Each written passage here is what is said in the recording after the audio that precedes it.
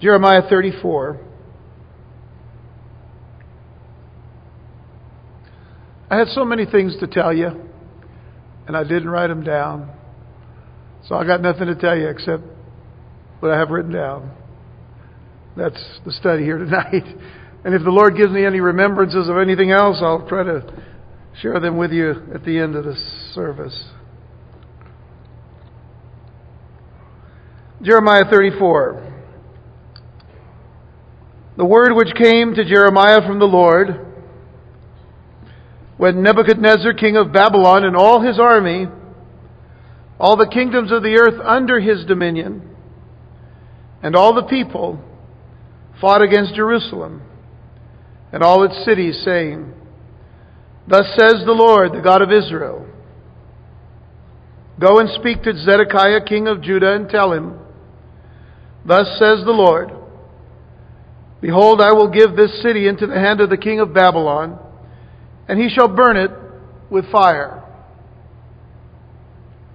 And you shall not escape from his hand, but shall surely be taken and delivered into his hand.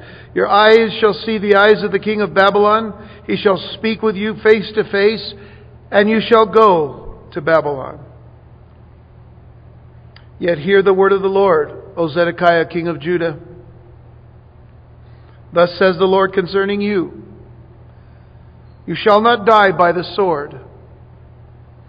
You shall die in peace, as in the ceremonies of your fathers, the former kings who were before you. So they shall burn incense for you and lament for you, saying, Alas, Lord, for I have pronounced the word, says the Lord. Now let me give you a little bit of a rundown of where we're going from this point on. In chapters 34 through 39 of Jeremiah, we arrive at the fall of Jerusalem in 587 BC. And while not in chronological order, this whole passage from chapter 34 through 39, this whole section begins and ends with the last king of Judah, which is Zedekiah. His unfaithful and his unpredictable conduct in chapter 34, as we'll see in just a little bit, in the matter especially of freeing slaves and then reneging on that commitment, will be set in contrast to the faithful and steadfast commitment of a group of people named the Rechabites, whom we shall meet in the next chapter. And we're living during the time of Jehoiakim. So you'll notice that we're going to go from Zedekiah, who's the last king of Judah, and we're going to move backwards in time.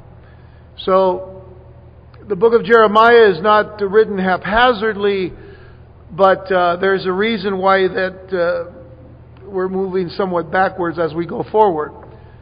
And that main reason is, as you'll see next week, the contrast between Zedekiah and the Rechabites, which we'll see again next time.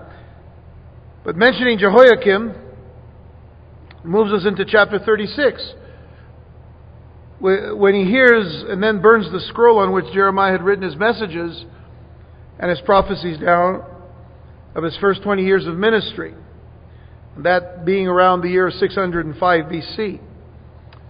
And then in chapters 37 through 39, we're brought back to Judah's final year. We'll see that King Zedekiah sought counsel from Jeremiah 3 times.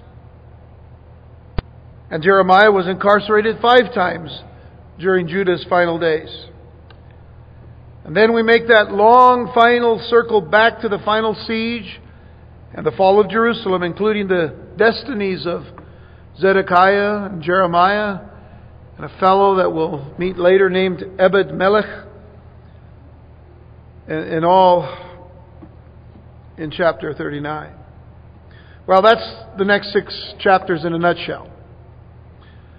But as we continue on from this point, the book of consolation, which we had labeled upon chapters 30 to 33, that book of consolation has ended here.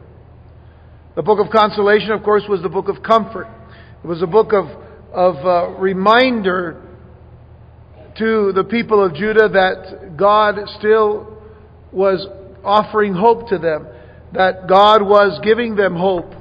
The future and the hope that we read in chapter 29, verse 11, that God had on His heart for His people. It's the reminder of His restoration for the people. And usually when there's a reminder of that, with that comes an opportunity for repentance. An opportunity to say, I'm going to love you, but you're still going to have to go through these trials and tribulations. You're going to have to go through this captivity unless you repent now. So there was always that opportunity for repentance. God's giving us many times that opportunity, and God's giving people who don't know Jesus today opportunities to bring their lives before Him so that they might know Him. But there is going to come a time when that opportunity ends. And so I do encourage you that if you've never prayed to receive Jesus as your Lord, if you've never asked Him to forgive you of your sins, for Him to come into your life, to establish His throne in your heart, then you need to do that. And you need to consider that. And so, the words of future hope for Israel, the book of consolation has ended, and we now see Jerusalem once again facing the full force of Nebuchadnezzar's invading army. Now, I want you to look at verse 1 one more time. Verse 1 says, "The word which came to Jeremiah from the Lord when Nebuchadnezzar, king of Babylon, and all his army." Now that would be all of the army of the Chaldeans, all the army of the Babylonians.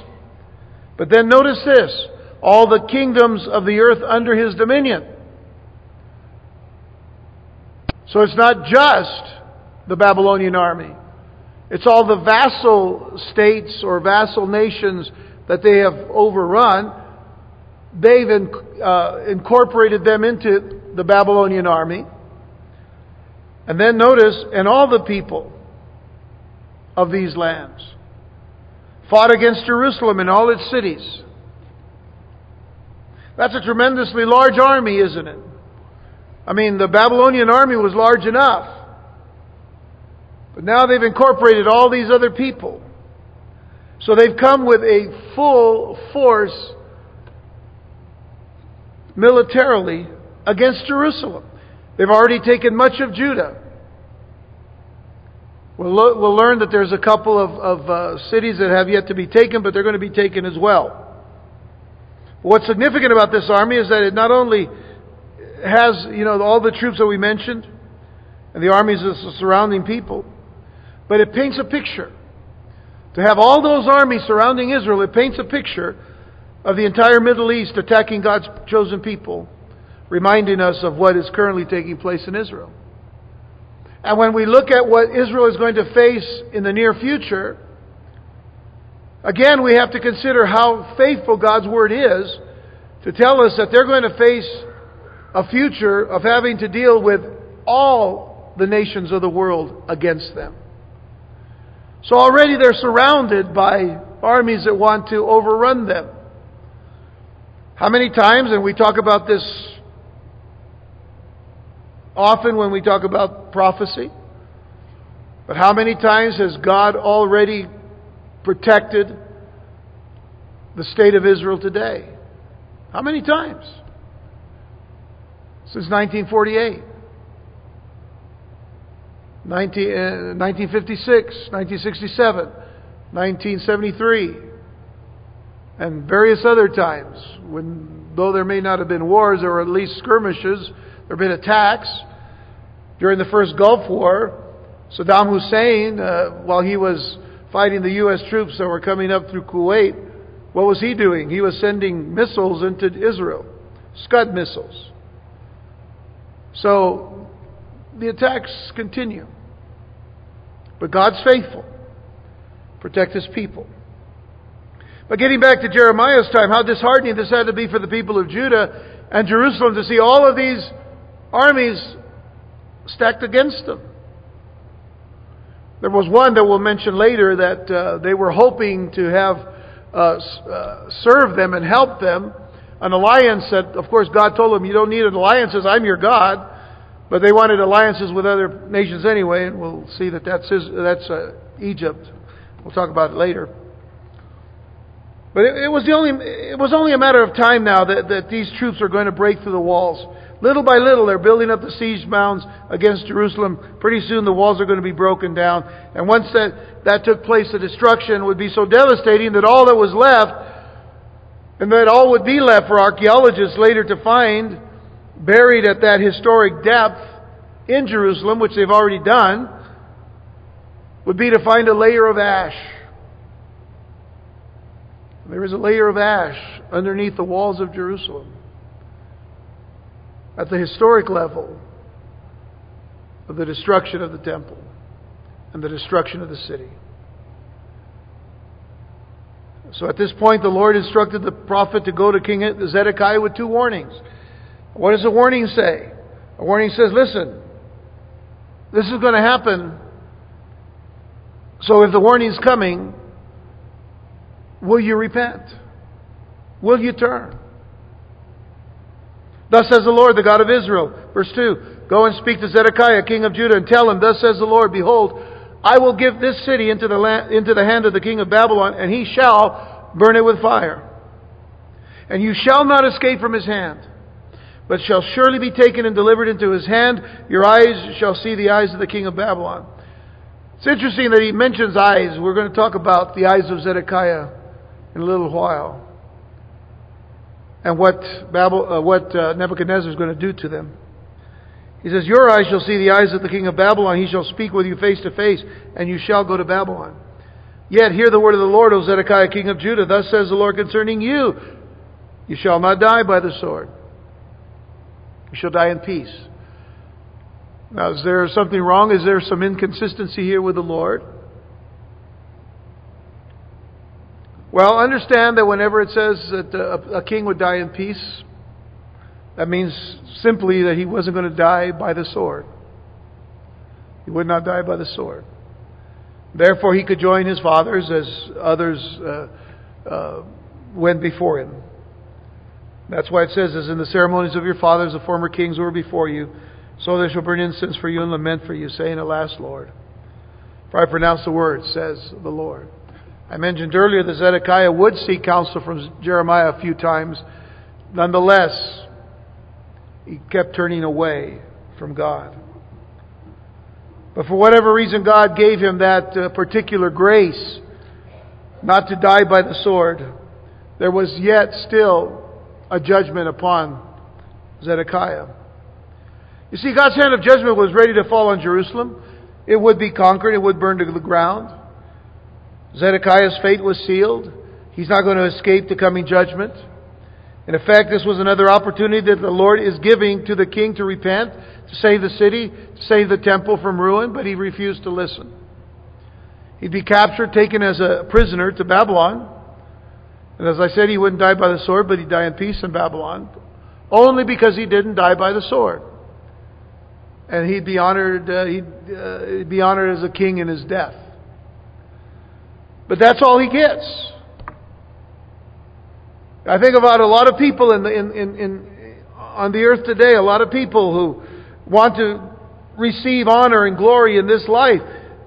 Sometimes God gives it to them, but that's all they get.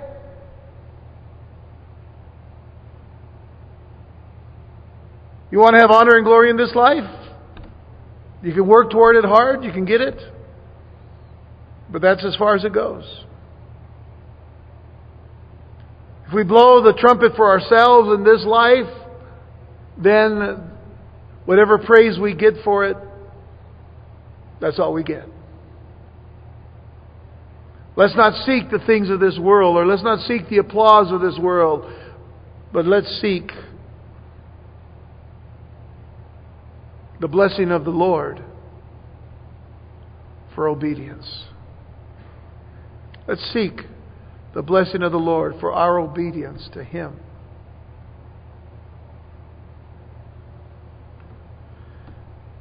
Well, Zedekiah had to first give an account of his treason before Nebuchadnezzar. We're going to look a little bit about Zedekiah here, and, of course, we're going to keep meeting him. But I want you to turn back to chapter 32, because here is again another presentation by Jeremiah from the Lord through Jeremiah to Zedekiah. If you remember this, for Zedekiah, king of Judah, had shut him up. In other words, Jeremiah saying, "Why do you prophesy and say, thus says the Lord? Behold, I will give this city into the hand of the king of Babylon." So Zedekiah is upset with Jeremiah for giving this prophecy, but God gave it to him to give to the people and to him. And it says, "He shall take it, and Zedekiah king of Judah shall not escape from the hand of the Chaldeans, but shall surely be delivered into the hand of the king of Babylon, and shall speak with him face to face, and see him eye to eye. And then he shall lead Zedekiah to Babylon, and there he shall be until I visit him, says the Lord. Though you fight with the Chaldeans, you shall not succeed." Now, what happened at that time? Jeremiah was put into prison. So the Lord tells Jeremiah, "Go tell him again." That's what we see here in chapter 34. Turn over to 2 Kings chapter 25. We see historically now what takes place in this particular life of Zedekiah. And we'll run into this again. Reminders, folks. Always reminders of what happens when we don't obey God. When we disobey the Lord.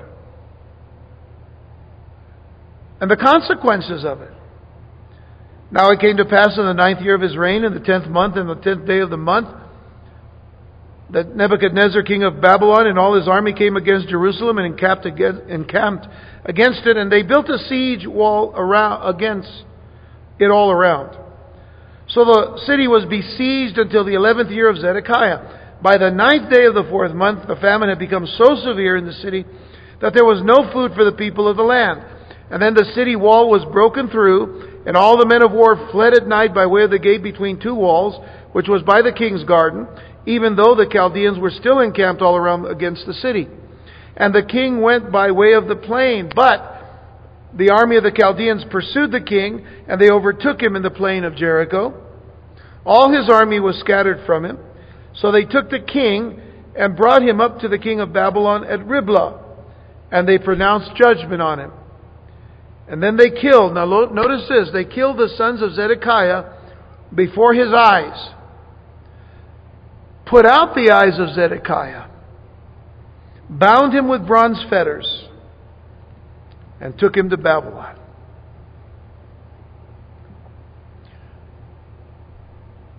That's what happened to Zedekiah. Before his eyes are pulled out or taken out, the Chaldeans or the Babylonians make him see his own sons get killed. Then his eyes are taken out. What does that tell you? What is he going to remember? What is the last thing he's going to remember before he loses his eyesight? That image will be imprinted on his mind.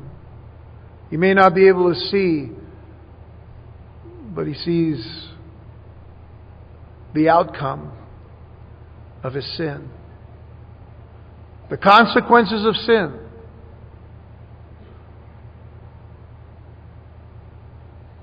Now, it was a dangerous thing for Jeremiah to even consider delivering this message to Zedekiah again. But the great lesson that we need to learn is that obedience is better than sacrifice. Obedience is always better than sacrifice. And to heed than the fat of rams. The words of Samuel to whom? To Saul. Another king who was more inclined to do that which was on his own mind and heart than what God had in mind for him.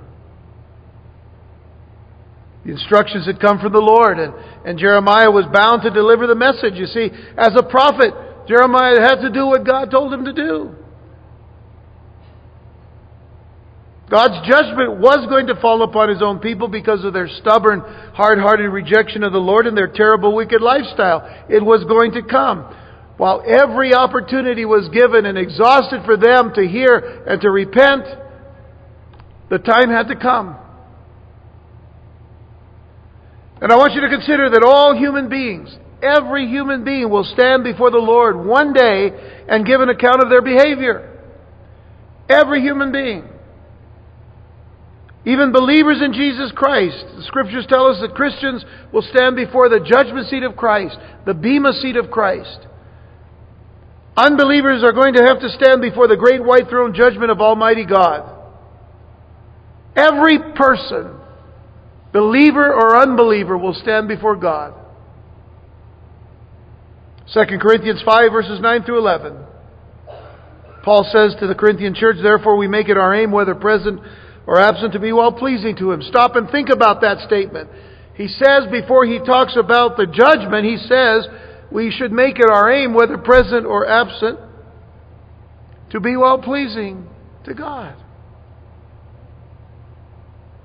Now I know that sometimes it's easier said than done, that we get up in the morning and we want to be well-pleasing to God, but there's an enemy that does everything he can to disrupt our desires for the Lord and drive into our flesh some desire to go outside of the lines, as it were, where God wants us to be.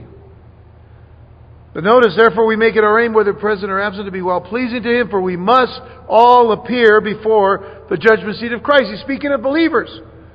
Paul says we must all appear before the judgment seat of Christ, that each one may receive the things done in the body according to what he has done, whether good or bad.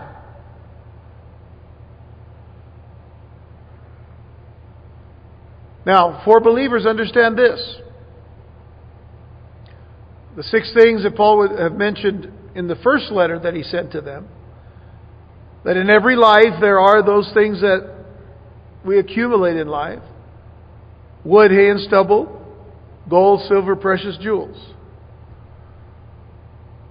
Of all of those things, of course, we'd have to say even wood, hay, and stubble are not bad things, but in light of what gold, silver, and precious jewels are, they can't stand up to the fire of purification. So when we are put through the fire of purification in this life, guess what? Wood, hay, and stubble are going to burn away. That's part of this judgment, you see. Get rid of the things that don't matter. Get rid of the things that don't really amount to anything. And leave what is precious: the gold, the silver, and the precious jewels. What happens to gold and silver and even precious stones when they're put through the fire? They are purified even more. And the impurities around them can now be whisked away. So it's a good thing then that we stand before the judgment seat of Christ. But notice verse 11, "Knowing therefore the terror of the Lord, we persuade men." Now that talks about a fear that we need to have of God. Not to treat God as if He's some, buddy-buddy kind of, camarada thing. You understand? Sorry I threw that word in there, but thought maybe some of you would understand what that means.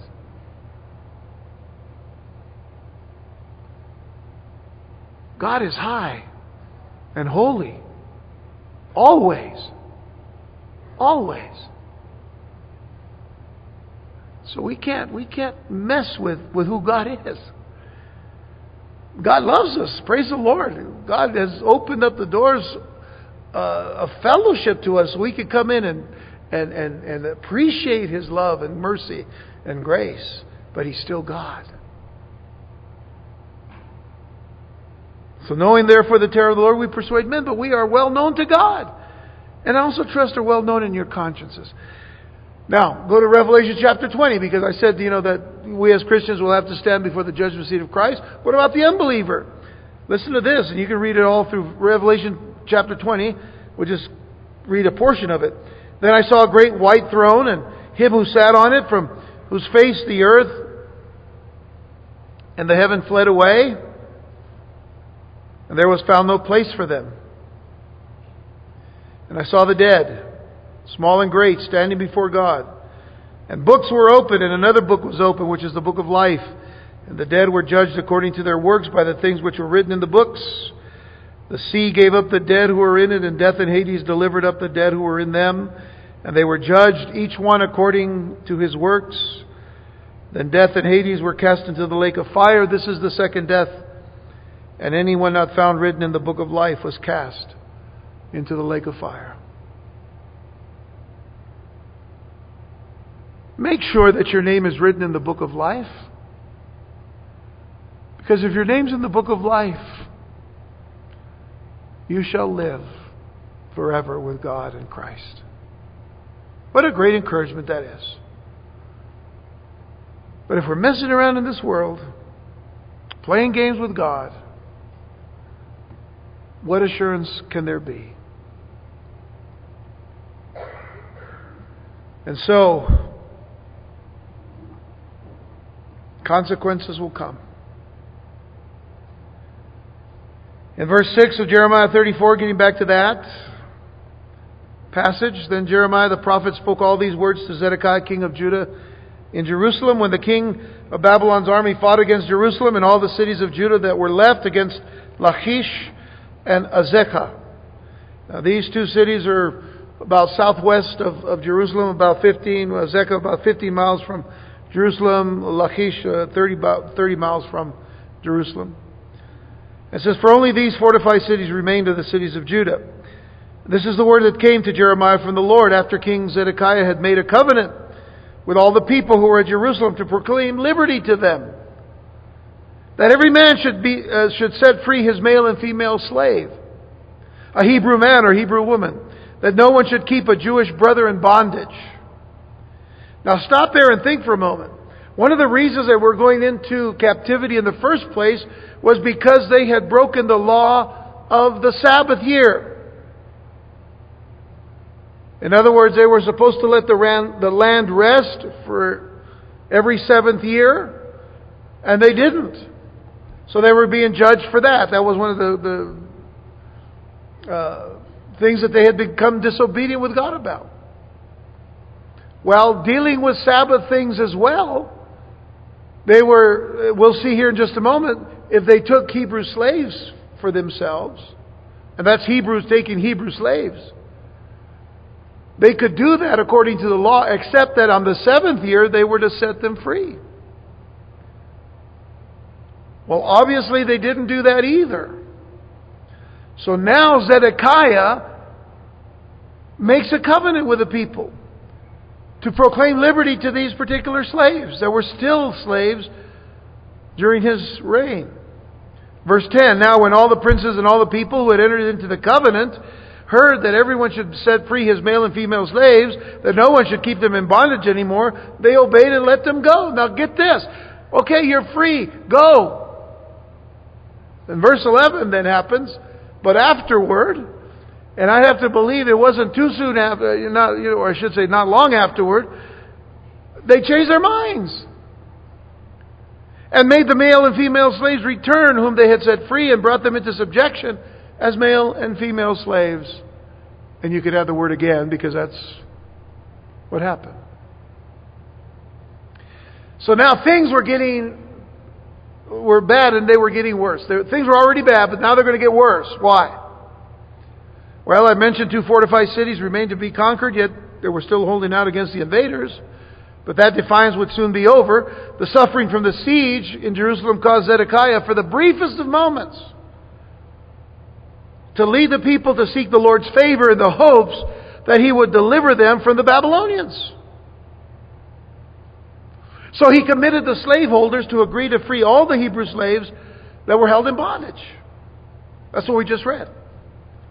Now, it should be noted that most Hebrews entered slavery on a voluntary basis due to some economic need that arose in their lives. It was usually debt or a need for work that forced Hebrews to sell their services to other Hebrews. So turn to Leviticus 25, and it's important for us to see this. Leviticus 25, verse 39. By the way, you can also see this spoken. What's interesting is in Exodus 21, which is the chapter immediately following the giving of the Ten Commandments, in chapter 21, we see this particular law in Exodus given as well. But we'll start in Leviticus 25, verse 39. And if one of your brethren who dwells by you becomes poor and sells himself to you, you shall not compel him to serve as a slave. As a hired servant and a sojourner he shall be with you, and shall serve you until the year of Jubilee.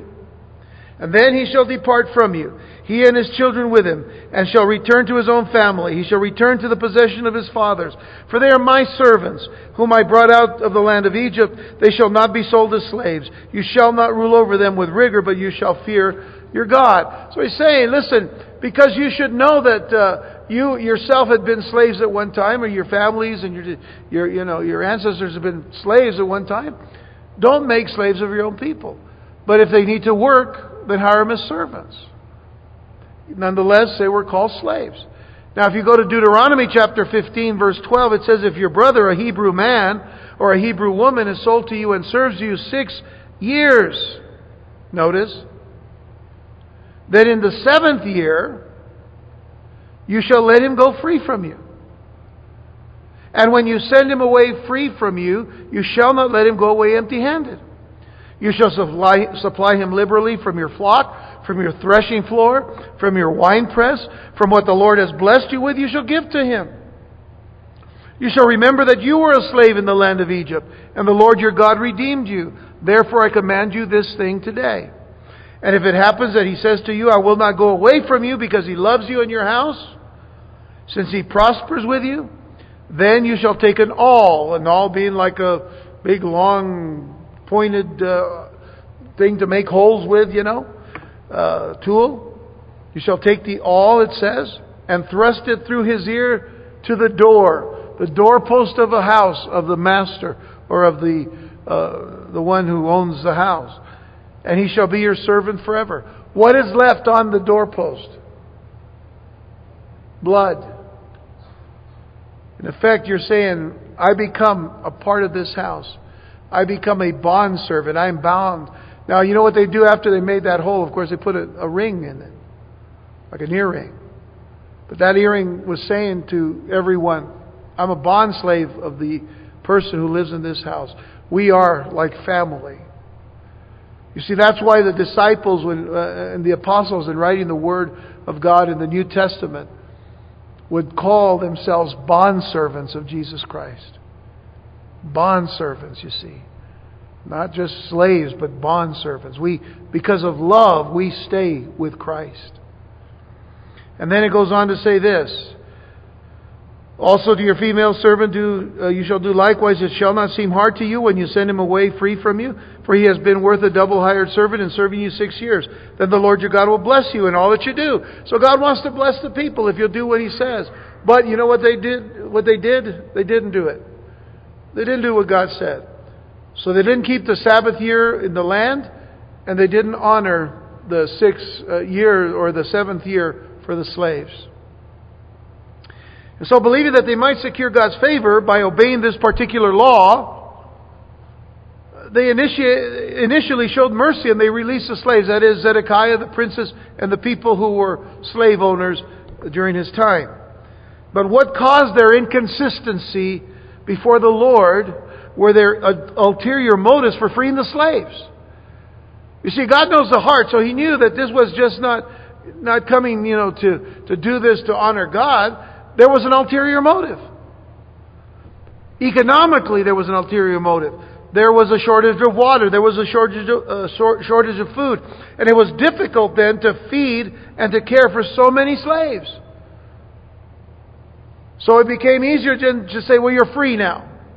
And it sounded spiritual, but it was because they didn't have to pay them any more money or supply them what they needed, as far as water and food. And then there was a military ulterior motive, because the slaves could then be used to help defend the city. Slaves were not soldiers. But when set free, they would become citizens, and they were then brought into the quote-unquote militia to defend the city of Jerusalem. So how often do people become inconsistent with their commitments due to economic, political, or military motives?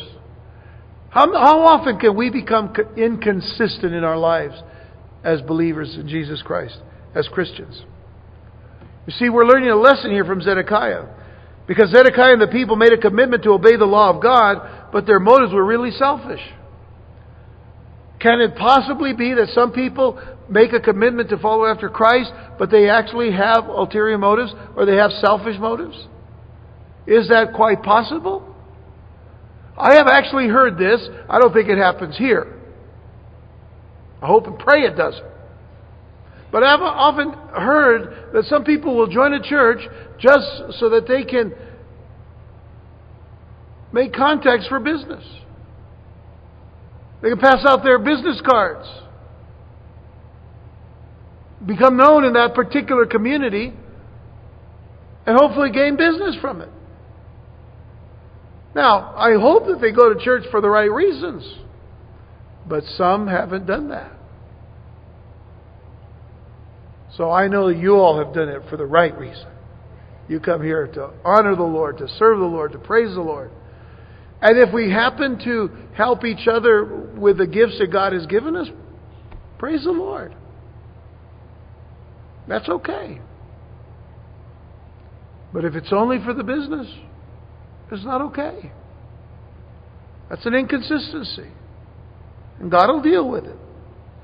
You see, Paul said in Philippians 2 verses 3 and 4, let nothing be done. I want you to notice that word nothing. Let nothing be done through selfish ambition or conceit, but in lowliness of mind, let each esteem others better than himself. Let each of you look out not only for his own interests, but also for the interests of others. We are to care for everyone with a kind of heart and mind.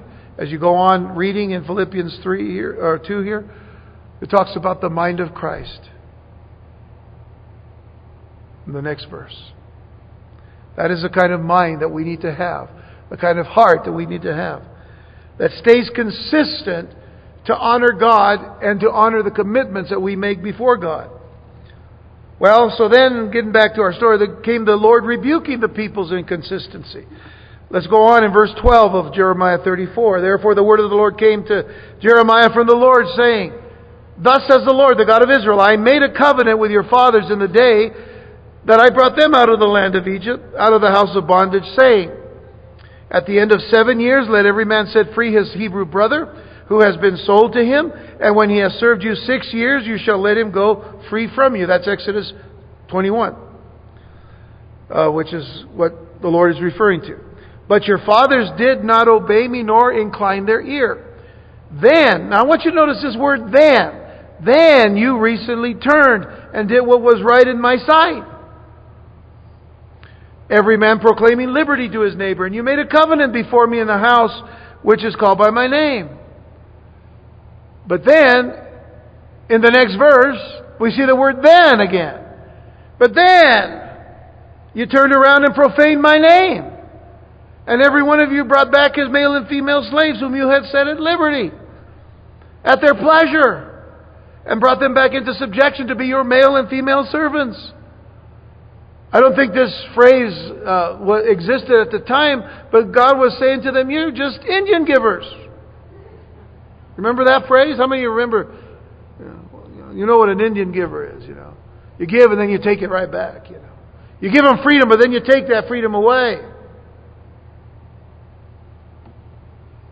So what is God saying to them? He says, well, you did what was right, but the problem is you didn't stick with it. Here's the lesson. Don't go home without it. Do what is right, and then stick with it. Do what is right, and then stick with it.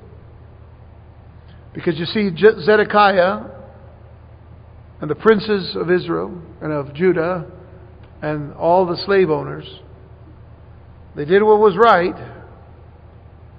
but they didn't stick with it. They fell far short of what they should have done. My prayer is this: may we as Christians, no matter how tough, no matter how difficult things may get in the things that we deal with, in the dealings of this life, stick it out. Christians, stick it out. You know, at one point in His ministry, Jesus said some pretty difficult words. And many left Him to follow Him no more. You find that in John chapter 6. He said some very strong statements. He made strong statements that the people really, they didn't understand what He was saying. They misunderstood what Jesus was saying about His body and His blood, about eating flesh and drinking blood. He's not speaking of it literally as it were. But when all of that was said and done, many of them left and they didn't follow Him any longer. And so Jesus asked His apostles if they wanted to go also. You read it in John 6, verse 67. Jesus said to the 12, "Do you also want to go away?" The 12 that had been with Him, had been sticking it out all this time. Do you also want to go away? But Simon Peter answered Him, "Lord, to whom shall we go? You have the words of eternal life. Also, we've come to believe and know that You are the Christ, the Son of the living God." I tell you, Peter should have gotten a gold star that day. Because once again, he makes that great confession that Jesus is Messiah. But it is at a point where he is confronted with that question that Jesus makes to His disciples. Do you also want to go? And it burdens my heart, folks, and it should burden you, to ever hear of someone who has followed Christ, who has been a servant of the Lord, who has done things that just blesses people, and then all of a sudden you never hear of them again. And then when you finally do, you hear that they're gone, they're away from the Lord, doing their own thing. Is it that easy just to get up and go?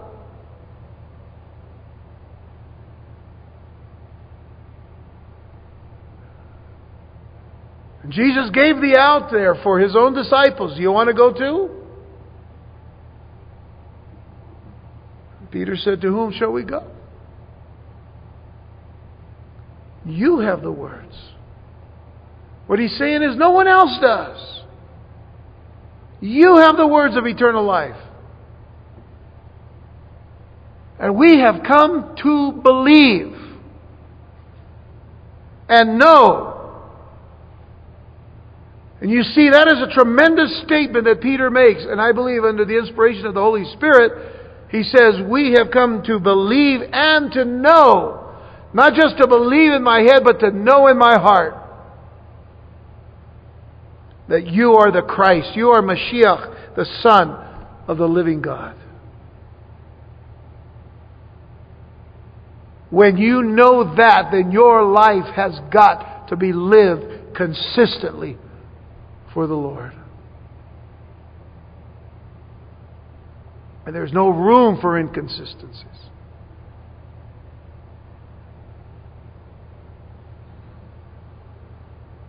Do what is right, and then stick with it. Do what is right, no matter what you face, no matter what comes at you, no matter what the enemy throws at you. Do what is right and stick it out. Why? Because God alone and Christ alone has the words of eternal life. Do you remember the words of the Apostle Paul in 1 Corinthians 15, verse 58? "Therefore, my beloved brethren, be steadfast, immovable, always abounding in the work of the Lord, knowing that your labor is not in vain in the Lord. Be steadfast. You know, that's a nice way of saying stick it out. Stick with it. Immovable. Don't move to the right or to the left. Hang in there. Besides, we know one thing. It's not by works of righteousness. It's not by our strength. It's not by our might. It's not by what we think we merit. We don't merit anything. It is by God Himself who said, I will be your strength. You give me yours strength, I'll give you mine. When you surrender and when you humble yourself before God, He gives you His strength. That's why Paul says what he says in 2 Corinthians 12.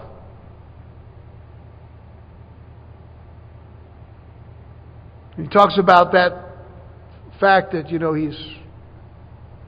when I'm weak, then I'm strong. The confession is, when I'm weak, when I surrender everything, then I take God's strength because He has applied it to me. Well, we got to move on. A people who had a history of slavery should have shown more compassion for those who were enslaved in their day because of their hypocrisy and because of their disobedience. Zedekiah and the people would soon feel the impact of God's hand of judgment. Let's look at verse 17 now of our text in Jeremiah 34. Therefore thus says the Lord, you have not obeyed me in proclaiming liberty, every one to his brother and every one to his neighbor. Behold, I proclaim liberty to you. He says, I'm going to give you liberty. For what? I proclaim liberty to you, says the Lord, to the sword, to pestilence, and to famine. You are now free to die by the sword, to die by pestilence, and to die by famine. What an ironic statement God makes. And I will deliver you to trouble among all the kingdoms of the earth. And I will give the men who have transgressed my covenant, who have not performed the words of the covenant which they made before me, when they cut the calf in two and passed between the parts of it, the princes of Judah, the princes of Jerusalem, the eunuchs, the priests, and all the people of the land who passed between the parts of the calf. I will give them into the hand of their enemies and into the hand of those who seek their life. Their dead body shall be for meat for the birds of the heaven and the beasts of the earth. When you break a covenant with God, that splitting of the animal, that was significant. As a matter of fact, the word covenant in the Hebrew, berit, comes from the root word bara, which we know to be the word for create. But it is literally used to mean cut. You cut a covenant. And when you walk through those pieces, you know what it's saying? It says, if you don't keep this covenant, let this be you. Pretty heavy-duty covenant, isn't it?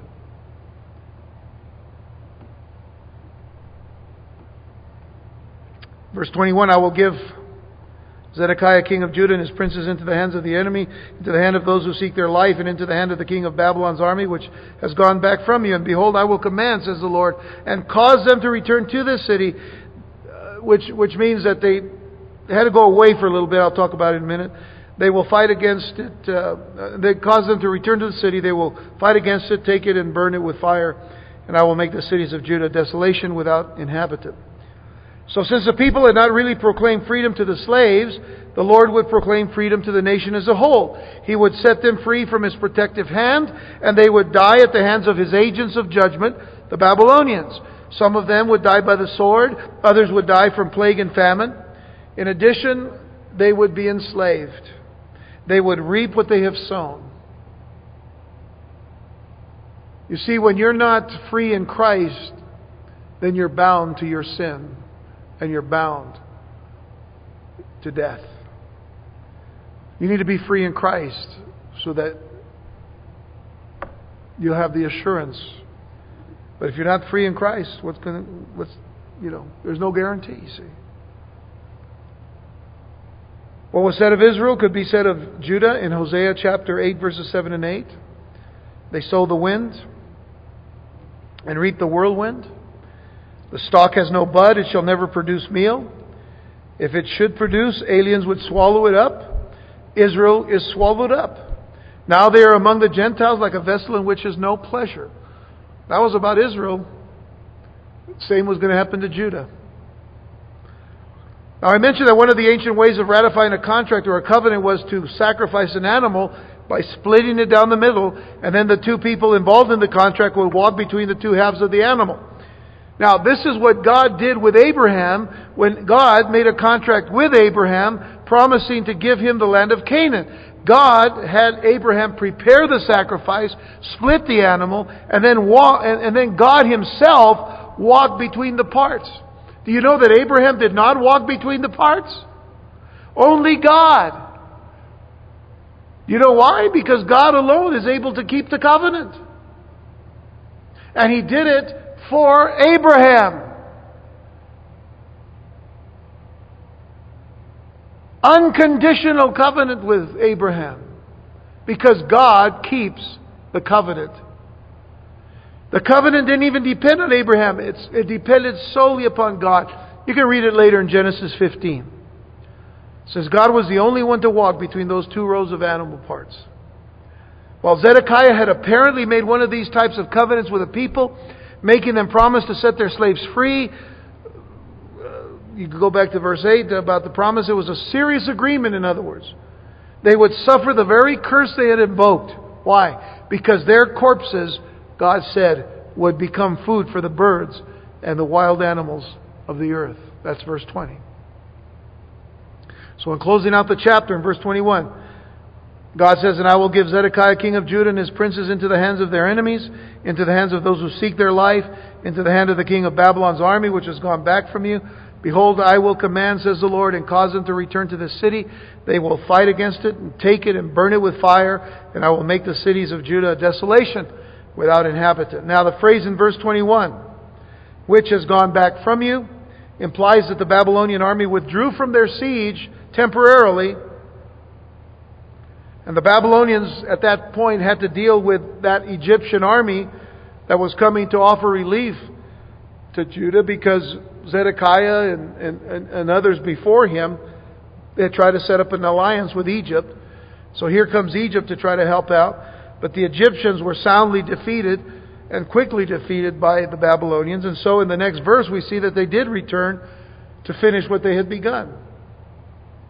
And yes, God brought about a devastating judgment upon the nation because of their wickedness. But let me say to you tonight, before we close, that God did not mean it for evil, but to bring about good in their lives. You would say, well, how could devastation like that be good for their lives? Well, it was to awaken them out of their spiritual sleep and to repent of their sins. Took them into captivity, gave them 70 years to taste the bitterness of captivity, that they would cry out to God and say, "God, forgive us.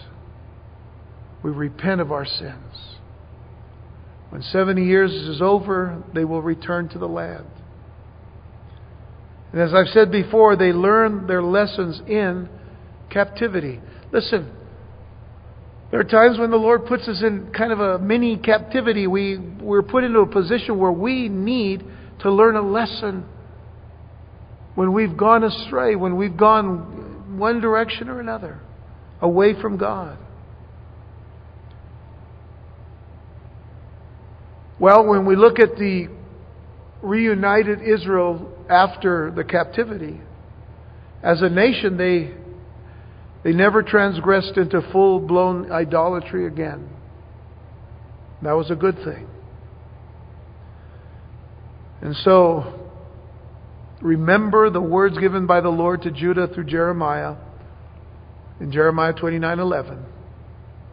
"For I know the thoughts that I think toward you, says the Lord, thoughts of peace and not of evil, to give you a future and a hope."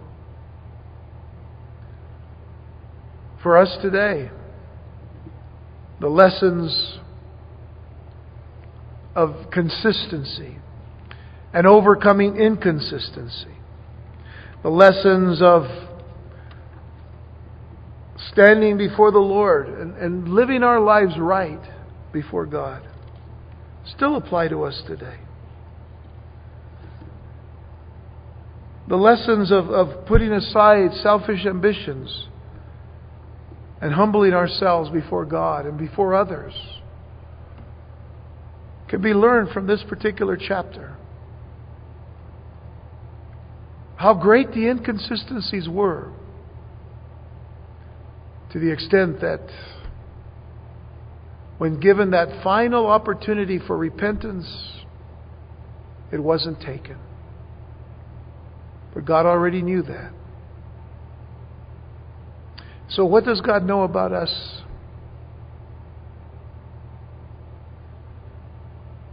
I hope and pray that He knows that we have desired to live our lives right before Him.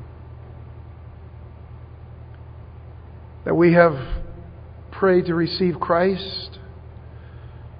That we desired in our lives to be born again of the Spirit of God so that we can have a new life and live it right before Him. And that even when we may face trials or tribulations or even the temptations of this world, greater is He that is in us than he that is in this world, we can overcome.